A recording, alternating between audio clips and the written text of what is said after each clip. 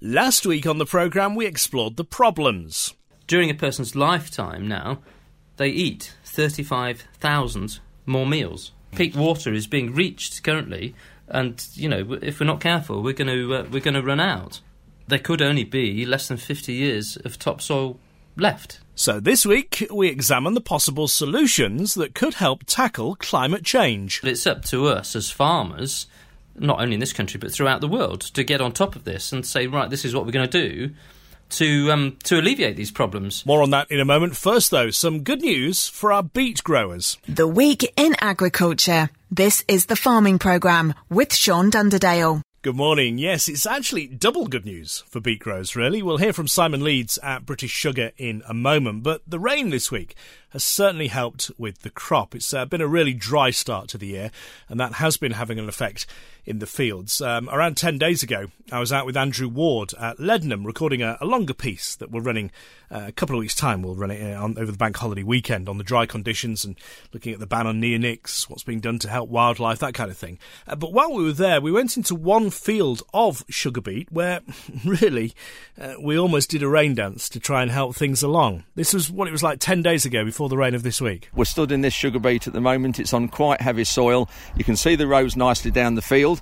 But where we're stood, you can see here we've got plants every 7 inches, and all of a sudden here, look in front of us with a gap there that you can get your foot between there. So There's a plant missing there, and then you go further along, another plant missing, and everywhere you see a gap, there's plants missing, and like that row there, there's a couple of plants missing. Now, whether these plants will come, whether they'll germinate if we get a rain, they will, but it'll be similar to last year, that you'll get different growths of sugar beet. So you'll have some sugar beet will be nice and big, and will be like large lettuces come into June, and then you'll have other sugar beet will be a lot smaller and probably at the fall leaf stage. So the drought is really affecting, I think, spring crops for us more than winter crops. So these gaps here, they are directly because of the weather we've had so far this year. Yeah? Exactly, that's all it's to do with. So here we've done sugar beet a little bit different this year. We got a direct drill in.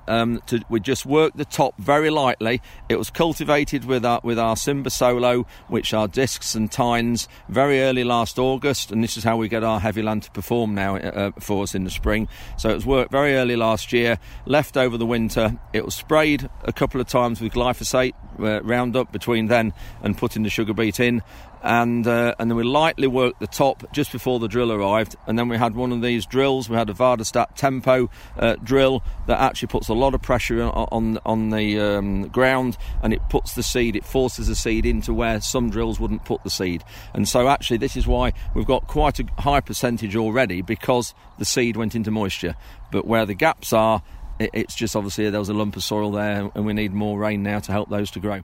Well, as I say, more on the conditions with Andrew Ward in a couple of weeks' time here on the farming programme. But it's fair to say the rain this week has helped. On Wednesday, it was pouring down, and I went to the New York factory of British Sugar to get the very latest from Simon Leeds. Hello, Sean. Hello. Yeah, it's good to see you again. So let's start with the weather. I think we all like to talk about the weather. So dry and cold, I think, sums up the last few weeks, really. But the amazing Easter weekend lulled us all into that sort of false sense of security that spring had arrived and warm weather was here. But the last 2 weeks have been definitely colder. Good news is that aphids will struggle to fly in these conditions. But the bad news is that the current temperatures are not conducive to rapid crop development, so some warmth now would be welcome. And then the rain, or the lack of it until today. So we sat here on Wednesday, and I think we've had about 10 mils here at the factory today, so that's good. But that lack of rain has been a feature now for some time, and we really could do with a few days of warm, steady rain. And that doesn't just apply to sugar beet. I mean, our farming audience will know that applies to all crops that they're dealing with. The beet crop's not yet using a lot of water, but it would help crop management and really set us up for the next few weeks. But today is really good news, so we like that. A few more days like today would be all right, wouldn't it? Fantastic, yeah, we'd love that. As I've said in the last couple of updates, so just really thinking now about the crop that's in the ground, the key challenge this year is growing without the use of neonicotinoid seed treatments, and the impact this has on our ability to control aphids. And what the aphids do is carry a virus disease into the crop, which turns it yellow, and that can be very detrimental to yield. So it is a challenge. But the good news is that due to the combined efforts of British Sugar, NFU Sugar and the BBRO, we've successfully applied for an emergency authorisation for the use of a product called Biscaya. And this, combined with Topiki, which is already approved, gives us the option, if required, for a 3-treatment control programme of aphids. So that's good news. So I guess, when to spray is what I hear you ask. So it's important that to make sure that we use these products carefully, that you do monitor your crops regularly, counting aphids on 10 plants across each field every week, and I would suggest that's a minimum. Do check in the folds of leaves, in the heart leaves, and on the underside of leaves. If you can find one wingless green aphid per 4 plants, then you need to spray, and this applies up to the 12-leaf stage. So once the crop's got 12 true leaves, it will then withstand feeding and infection. Also, as I said before, it's not too late to destroy old beet spoil heaps, which will act as a reservoir for overwintered aphids coming into the crop and bringing virus into the crop. So if you've still got those on your farm, I would urge you please to get those cleaned up. The BBRO, the British Beet Research Organisation, they've got a network of 60 aphid water traps up and running, and these are little yellow water traps that they're like flowers, and they trap the aphids in, and the aphids get drowned in the water. And what that allows us to do is to monitor the aphid build-up. And if you want to see the results for that, go to the BBRO website, and they've got an interactive map on there so we can monitor the aphid build-up. That site also carries a wealth of information around aphid and virus control, so make use of that. Also make use of your local British Sugar contract manager. They're out and about, as we speak, monitoring fields, and will only be too pleased to offer the latest advice. And obviously there's the BBRO weekly bulletins that come out. So a wealth of information to help you in your sort of efforts to control the aphids and the virus. Lastly, and away from the field where homegrown sugar is produced by 3,000 growers in the eastern counties, I'm delighted to say that as from June this year, you'll be able to buy Silver Spoon's homegrown sugar in Tesco's stores the length and the breadth of the country. So make sure you keep your eyes open for it. It's good news, isn't it? Something really you've wanted for positive. A while. Yeah, I mean, it's just fantastic to, supporting this amazing homegrown industry. So we're really, really excited about that. Yes. Well, we'll go looking in the shops, and we'll keep a check on the weather as well, and we'll speak to you in about a month's time. Thanks, Sean. Thank you. Cheers. Simon Leeds there with that good news. Not just a bit of rain, though more's needed, but also that welcome confirmation of the new contract with Tesco. Our agronomist Sean Sparling has been watching the weather very closely, as you might imagine. I guess you welcome that Tesco news as well, Sean. Morning. Yes, morning, Sean. I've only got one thing to add to that, and that is what the devil has taken you so long, Tesco's. Right, anyway, moving on to agronomy then. It's been a very interesting week of weather on many fronts, not least because we now seem to have had a sufficient amount of rain to quell even the harshest and most fevered moaner out there in the field about the dry. The fact that up until the end of last week we'd only just had 4 inches of rain since Christmas Eve, we've now taken a good inch this week in most places, and I can already hear some people who were moaning about how dry it was now moaning about how wet it is and it soon wants to stop. And that sort of sums up our problem in agriculture, really, because it's very, very much governed by the weather. We need the right amount of rain at the right time, but we often get the wrong amount of rain at the right time or the right amount of rain at the wrong time. It's very rare we get the right amount of rain at the right time, and that is what's happened this week. And the reason I say that is because it's been cold as well. So we've had 7, 8, 9 degrees if we're lucky this week.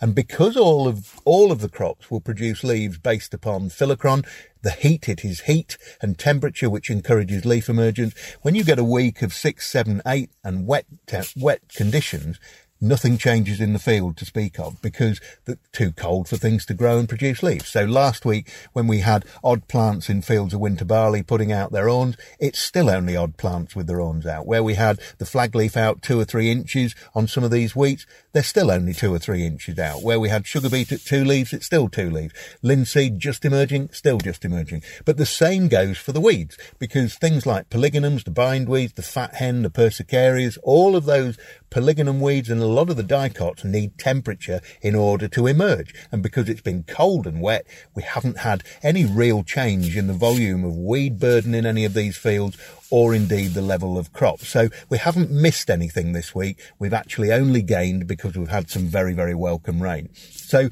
as you drive around, you see crops that are looking a little bit hungry still. A lot of fertiliser scorch out there this year. A lot of that is because we've had high winds. These crops have been bruising and bashing about. Then you go and put liquid fertiliser on them and it's like putting napalm across them. And some fields are absolutely terribly hit, but they will grow back. And if you think that the leaf which is being hit hardest is probably leaf 3 in most of those fields, if you take a winter wheat plant, the ear and the bitter stem below the ear contributes about 22% to yield from photosynthesis, what it contributes. The flag leaf contributes about 43% to yield. Leaf 2 contributes about 23% of yield. Leaf 3 contributes between 3 and 7% of yield, and leaf 4 contributes about 3% of yield. So if you damage leaf 3, it's not the end of the world, because it's only somewhere between 3 and 7% of the yield. It's if you start damaging leaf 2 or the flag leaf that you start to potentially damage your own crop yield. So just be very, very careful out there, particularly with liquid nitrogen fertiliser. It might be worth watering them down. Certainly keep your pressure down, keep your forward speed low if that's what increases your pressure, and make sure the whole boom and every nozzle on that boom is operating correctly, because a lot of fertiliser damage around the county this week. Apart from that, sugar beet, not really too much to talk about in sugar beet. Bit of flea beetle damage out there. We're starting to see a little bit of that in the field, but because things aren't really growing that quickly because of the soil temperatures being low, on the top of the wolds they were about 6 degrees on Friday morning, on the bottom of the wolds around 7 degrees. That's really not very warm. When you think below 5 degrees, things going to shut down and do very little, and that is the reason the crops aren't growing away from the flea beetle damage in linseed, why the pea and bean weevil is still causing damage, because the crops aren't growing away from it. So all of these things come into play, and that goes for sugar beet and flea beetle as well. Keep your eyes on it, because as soon as it warms up, it may well solve its own problem, because the crop will start to grow away from that damage. But monitor very carefully out there, because things at the moment are not moving, and pest attack can cause significant issues in a very, very short space of time. But you know what? Isn't that the fun of farming? Fun indeed. And that's Sean Sparling of Sparling Agronomy Services. Next, climate change. Last week on the farming programme, we heard from Andrew Brown and his trip to Tasmania and the International Farm Management Congress. Now, one thing Andrew mentioned in passing raised a few eyebrows, including from some of you actually listening in Australia. Just didn't realise how far this programme reaches. Andrew quoted a speaker at the Congress who claimed that every farmer in Western Australia is on antidepressants. Now, clearly, that was one speaker's exaggerated view, making a point, really, as to how they've been suffering down under. We should maybe have clarified that a bit more. Not all are suffering, though. One of our Aussie listeners proudly got in touch to say, we're doing all right, thanks, Sean. An average net profit last year of $300,000, thank you. That's good to know, Richard. And thank you for getting in touch, and thank you for listening down under. Now, one thing we can all agree on is that the Congress did highlight a number of issues facing the planet at the moment, as Andrew mentioned, from soil erosion, quality water supplies, and a shortage of food as the population of the planet grows. So those are the problems, the issues. What might be the solutions, though? Well, Andrew Brown has a few ideas. People do band the statistics around, but it's up to us as farmers, not only in this country but throughout the world, to get on top of this and say, right, this is what we're going to do to alleviate these problems. I mean, we need to be much more savvy with water in this country, I think, to start with, because I did some research on available water per capita a few years ago, and it turns out the UK is quite a long way down the list, believe it or not, even though it rains a lot here, because we don't capture it and utilise it. I mean, if you look at somewhere like Australia or Israel, they're much higher up the list than we are, even though they're really, really hot, dry countries, because they know what to do with it. They don't waste it. So, this is another thing that we should be looking at, because climate change is quite clearly a problem and is happening. And that was another thing that came out of the conference as well, that everyone was saying, climate change is real. All this nonsense that, people say it's not real, it's just, no, that is utter rubbish. So we need to get our act together here, as a country that does have quite a lot of rain, to make sure we capture it and don't waste it, and treat it more like a precious resource just than a throwaway commodity. And you could say the same about food as well. because food is, in this country, I think, is it the third cheapest in the world after America, and I think it was Singapore, wasn't it? Yeah, so food waste, isn't it? There is. I mean, talking about Singapore, we in the Northern Territory, we went on a day trip, and the guy said, we're just going by so-and-so cattle station, can't remember the name, and he said it's actually the size of the country of Singapore. And he said, bear in mind that there's, was it 4.5 million or something live in Singapore, or 5 million, whatever the figure, it may even be more than that. Millions of people live in Singapore, and the population of this cattle station, which was the same size as the country of Singapore, was 4. So that puts into perspective the scale of Australia, you know. So it is unbelievable, and that's the thing I really... Well, it's really difficult for countries, a compact, highly populated country like ours, to get your head around, is the fact that it is so incredibly vast. The guy, Julian Cribb, who was an Australian guy, who was really interesting, was saying about how synthetic food will become more and more popular as it gets cheaper to produce. But a lot of people that sort of throw their hands up in horror about synthetic food, but most people are quite prepared to wear synthetic clothes on their skin, next to their skin, all day, and are quite prepared to take synthetic medicines. So, you know, it's just a matter of getting your head around the fact that it's okay to eat these things. And another very interesting fact was that in the world there are 29,500 edible plants, of which we only utilise 200. So there's a massive resource out there that we could be farming, and we need to get on top of that so we can utilise more of those 29,000. Because what's that? Isn't that 1% or something of the available plants that we could be using?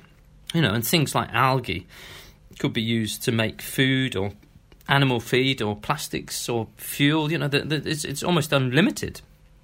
But you've got to put the money in, obviously, to the research to be able to do this. And it's very easy to be complacent with a full stomach, isn't it? That's it. We've got to find those, like you say, find those opportunities. But then they need researching to work out the best way of doing it, I guess. Yeah, and without the money being put into research, then that'll be very difficult, because the Australian equivalent of the AHDB, which the AHDB is funded by a levy, as you produce a ton of wheat or a sheep or a lamb or some beef, that is all match funded in Australia by the government. So for every pound that goes in from a levy payer, the government in Australia is putting an extra pound in as well. So, that really doesn't happen here, does it? Food for thought, quite literally. That's Rutland's Andrew Brown. I'd love to know your views on the climate and the possible solutions that Andrew's mentioned. I'd also love to know just where you're listening to the programme as well. Do get in touch, whether you're in the UK or down under. You can do it through our website and social media. Thanks for now, Andrew Brown. Now, someone else who has strong views on tackling climate change is the adventurer Jason Lewis. He's credited as the first person to circumnavigate the globe by human power, and as well as being an award-winning author, he's also a strong campaigner for sustainability. He was at the University of Lincoln in the week, and he spoke with Sam Perdue. Well, I think diversification is a big one. I mean, I know that there's a big push in this country now, and it's actually, some of it's been inspired from North American farmers, of conservation agriculture. So looking at not just growing monocrops, but growing different species of crops within, on your property, on your land. So that's one thing. And now it is becoming financially viable to do that, whereas previously maybe it wasn't, because of, the large subsidies that these large monocrops typically have enjoyed in the past. So that's one thing. But also I think as far as the meat and dairy industry, as you pointed out, it is responsible for quite high figures in terms of greenhouse gas emissions, 14 to 18%. I think that farmers need to think about, again, mitigating, looking at different ways for land use. We can't carry on eating, beef once, twice a day, like we do in affluent countries. We do have to think about... I mean, there was an interesting report, actually, by the UN that was recently released that looked at, what is the ideal diet to feed 10 billion people by 2050? And it's not everyone becoming vegan. That's a little bit sort of taking it. I mean, even though my wife and I are vegan, but for the average person, it's about just cutting down. It's about reducing. It's about eating beef maybe once a month and having fish and chicken maybe once a week. But a lot of the protein that we need for that magic figure in 2050 has to come more from beans and from legumes and from plants, basically. That's Jason Lewis. Again, your views on what Jason had to say are very welcome. Do please get in touch. We'll have the weather in a moment. First, our weekly catch-up with the grain markets. Jerome Fielder has the news from Open Field. Hi, Sean. We've had some welcome rain this week, with varying volumes depending on location, but crops definitely appreciated the drink. The market trade has been very quiet this week, with limited consumer demand coming forward. Especially with prices falling, consumers feel in no rush to purchase grain. May traditionally is a well-traded month, and the consumer appears to be well covered as well. So looking at wheat, the big story of the week was that Trump has ramped up pressure on China further with increased tariffs from 10% to 25% on Chinese goods.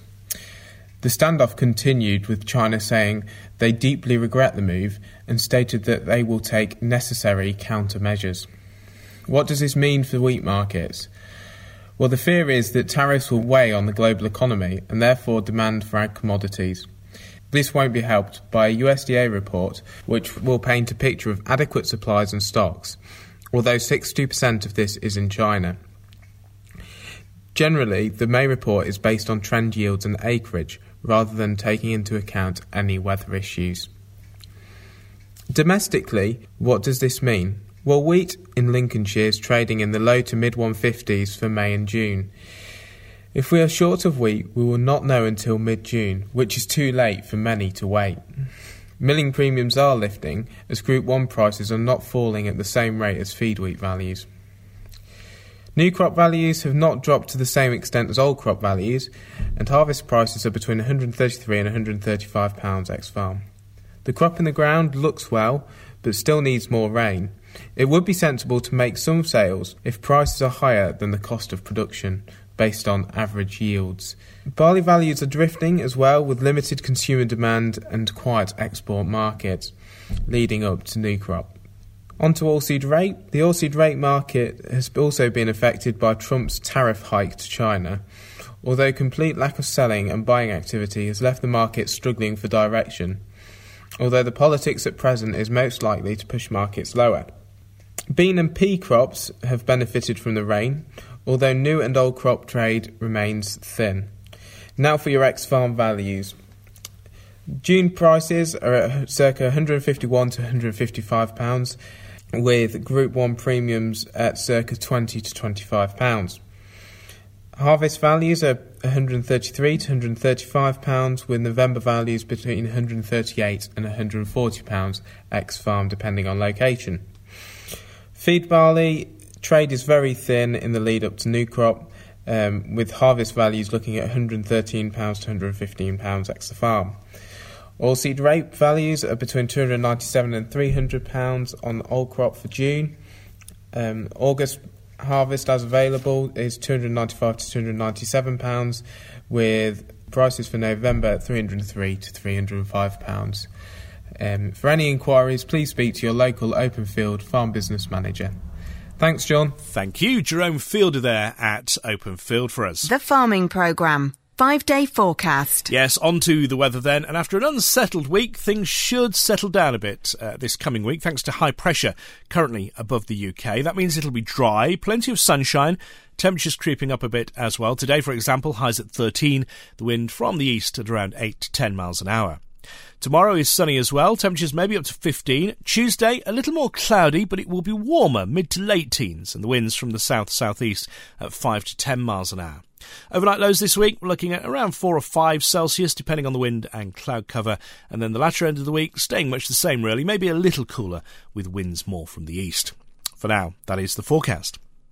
A fortnight ago, we discussed the sudden changes to licensing laws, revoking 3 general licences for the management of certain wild birds, leading to confusion, frustration and a fair bit of anger. Well, DEFRA has launched a call for evidence on the impacts of that decision, saying it wants to gain a clearer understanding of the implications for the protection of wild birds, and especially the impact on crops, livestock, wildlife, disease, human health and safety, and wider conservation efforts. Now, the problem is, it hasn't given you much time to make your views known. Indeed, the closing date for submissions is tomorrow, May the 13th. So if you're at a loose end today, get your views in. Michael Gove will apparently then take a further week to consider what's submitted and will make a final decision after that. Obviously, I'll let you know what he has to say once he says it. All right, that's it for the programme this week. I'll leave you to get on and get your views on to Mr. Gove. Until we're back next week, take care.